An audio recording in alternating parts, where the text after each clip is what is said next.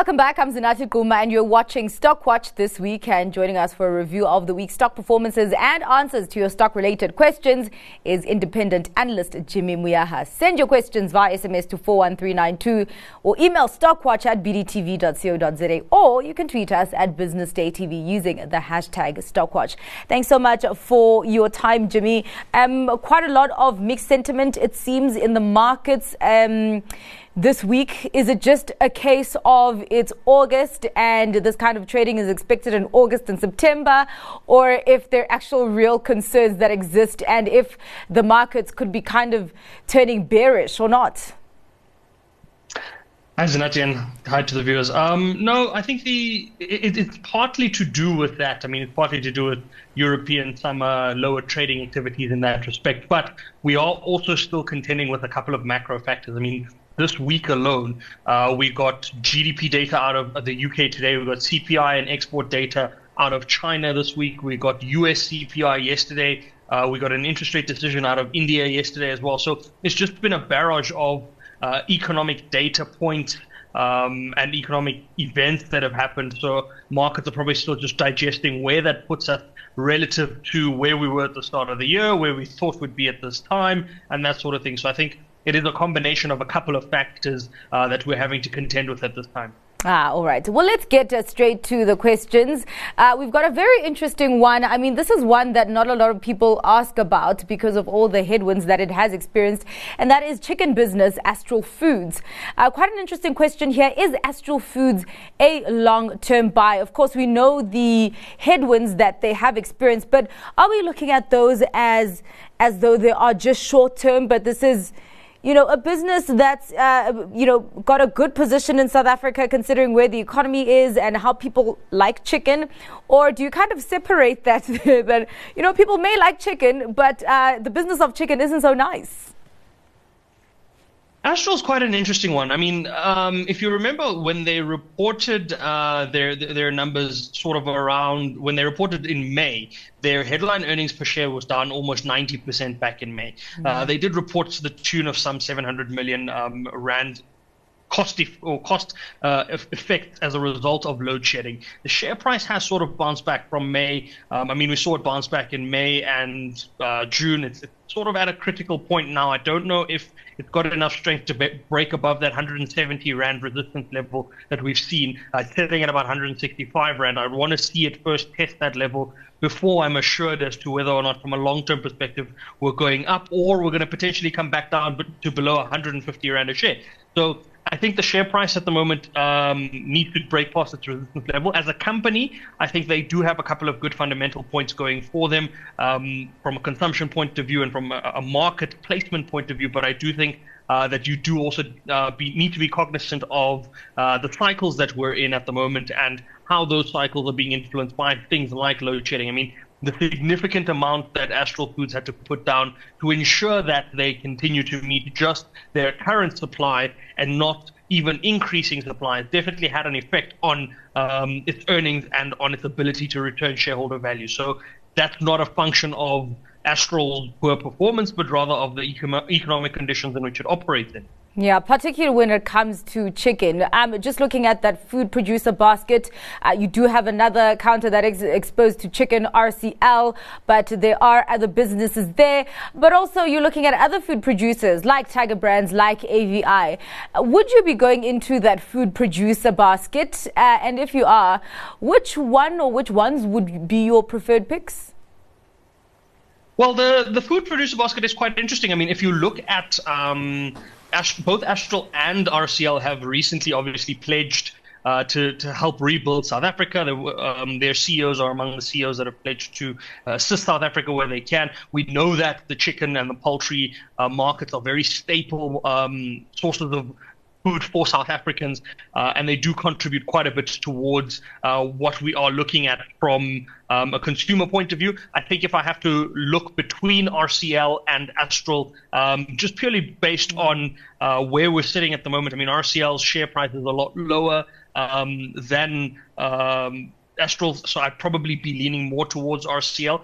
I do, of course, have a soft spot for Remgro-based companies, as everybody knows. But I just think the impact that Astral had to go through with that 700 million rand load shedding cost was a significant impact on their business, and it was something that wasn't necessary. They can't necessarily say it's a once-off event, because until we get the load shedding conundrum solved, it's going to have some level of bearing or some level of impact.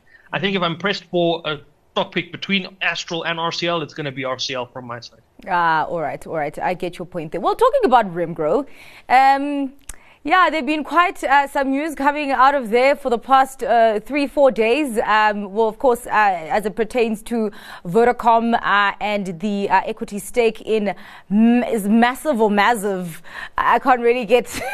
I don't know which one is the right pronunciation, but the company that owns the CIVH assets, Vumatel and Dark Fiber. What do you make of what's going on there with the Competition Commission? But they really seem quite confident that they will get through to the tribunal, and also just looking at maybe past cases where of the commission and the tribunal, whether they agree or not. What do you make of what's happening there, and who do you think is going to win that? I think it's still too early to tell, but I think the confidence that you're seeing from the Vodacom and Massive stable is very indicative of what they believe they're going to be able to present towards the tribunal. I think if you look at just the space that both companies, or the space that this particular case relates to, that fiber space has been a very contentious space and has come under a lot more pressure and a lot more demand as households have decided, or households have increased their demand for fiber products and that sort of thing. The fact that the deal went through ICASA without any real concerns there does give a bit of confidence to the Massive team as well as the Vodacom team that they'll be able to do something in terms of the acquisition of the Massive, or the merger with the Massive business. I think if we have to look at what that does for competition and sort of where the Competition Commission's viewpoint is that if you and I come into a fiber situation and Vumatel is down, you are able to pick up your phone, call an alternative service provider, even if you're calling through someone like MWeb that's aggregated Vumatel and OpenServe, you are still able to access alternatives. I think the concern, obviously, from a Competition Commission point of view is that, one, that side will be affected, but two, if you've got a reduced number of players, then the price of these products can increase quite significantly as the providers set to then become market makers or price setters, and then you and I are on the receiving end of, we don't really have too many options, too much choice, and therefore we must go with this. We know that if we look at Vodacom from a data point of view, they're not exactly pricing at the lowest data point for their mobile data on their mobile devices, and so fiber is very much an area where they were a little late to the party, I would say, compared to the likes of OpenServe, the Telcoms, and the Vumatels. And I think they're trying to get into that space now. And for them, the deal does sort of make sense. For you and I, obviously, we just want good quality service at an affordable price. And the Competition Commission is there to ensure that we are protected as much as possible. So I think when we get to the tribunal, both sides of the argument will be made quite strongly. And I think there might be cases in the past that set the precedent that give Massive the confidence to think that they might be able to overturn this ruling at the tribunal. Well, I mean, Jimmy, right now we're seeing these fiber wars because even with the MTN and trying to take over Telkom, the big thing was that they would go for those fiber assets as they were trying to kind of get a leg up on a Vodacom, as well as we had the CIVH deal. And I'm wondering, if you are a Vodacom investor, is there something to worry about if Vodacom actually loses out on this deal?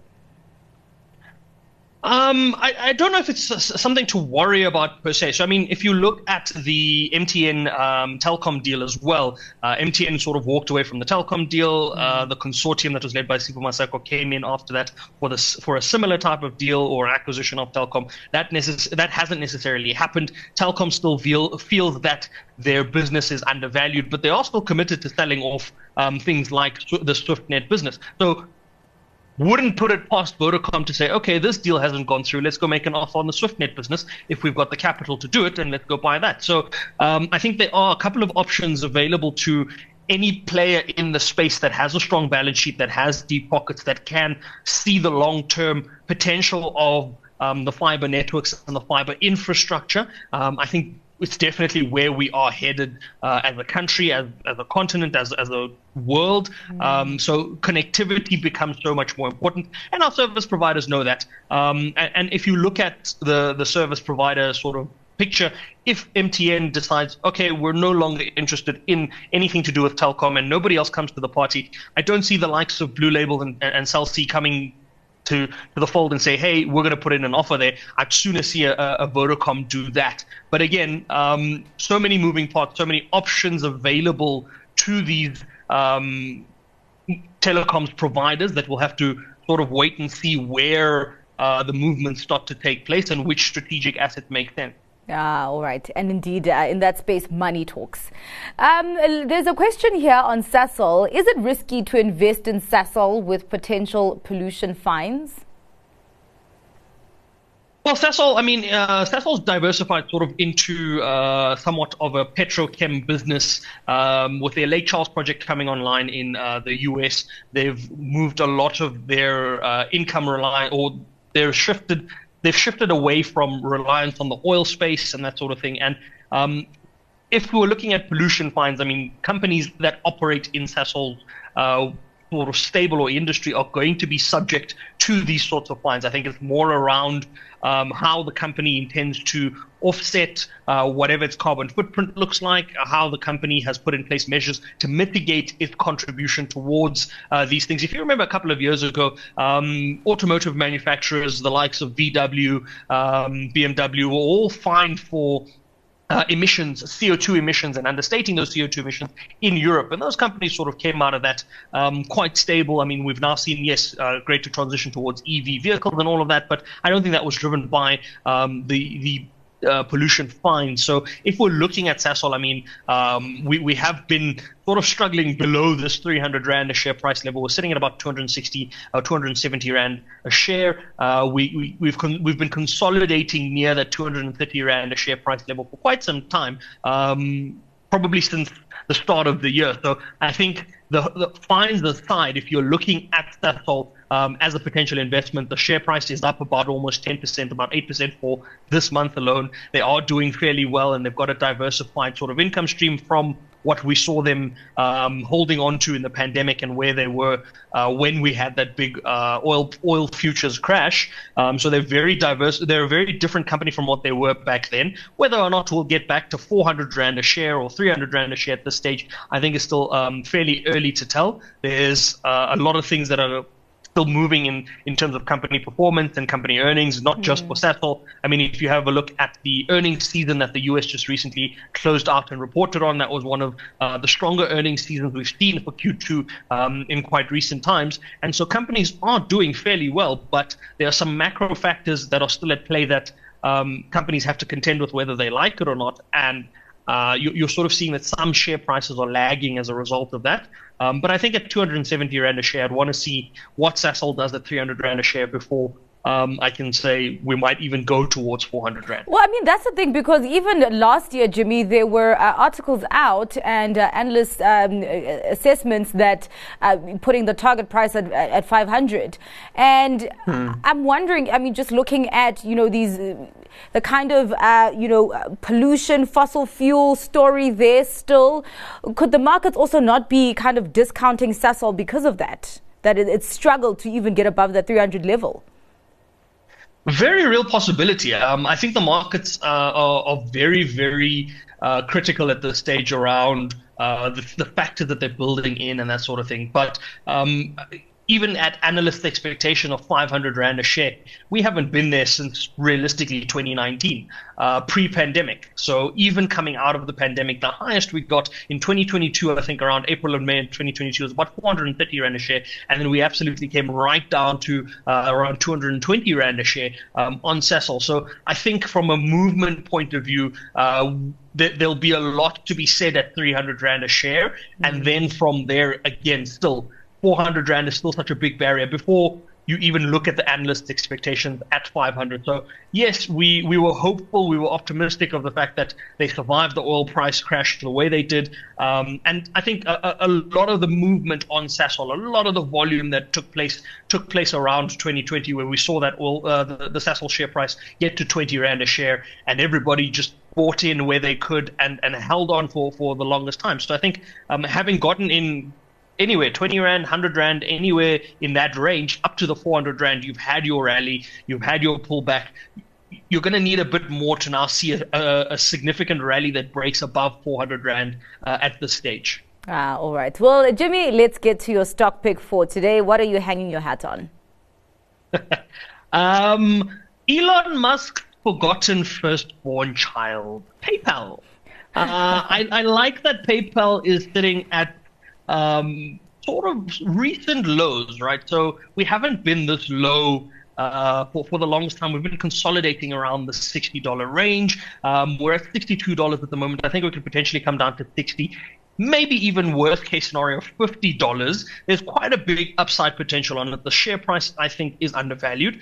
I'm not really taking stock of their announcement on the launch of a stable coin per se, and that's because the SEC has proven in the past with the Ripple case that they're going to be very critical of the crypto landscape, the digital payments or digital assets landscape, and that sort of thing. But I just think that at $62 a share, we should be closer to $100 a share on PayPal, and I just think the forgotten first child needs a bit of love, so that's my hat. Yeah, all right. Yeah, and we've been paying attention mostly to the lostborn X. Thank you very much for your time and for your analysis today, Jimmy. That was independent analyst Jimmy Moyaha. And that's where I leave things with you this afternoon. The Business Lunch team is back on Monday, same time, same place. Darling brings you the close at 6 p.m. tonight. But until then, stay tuned for lots more coming up right here on Business Day TV.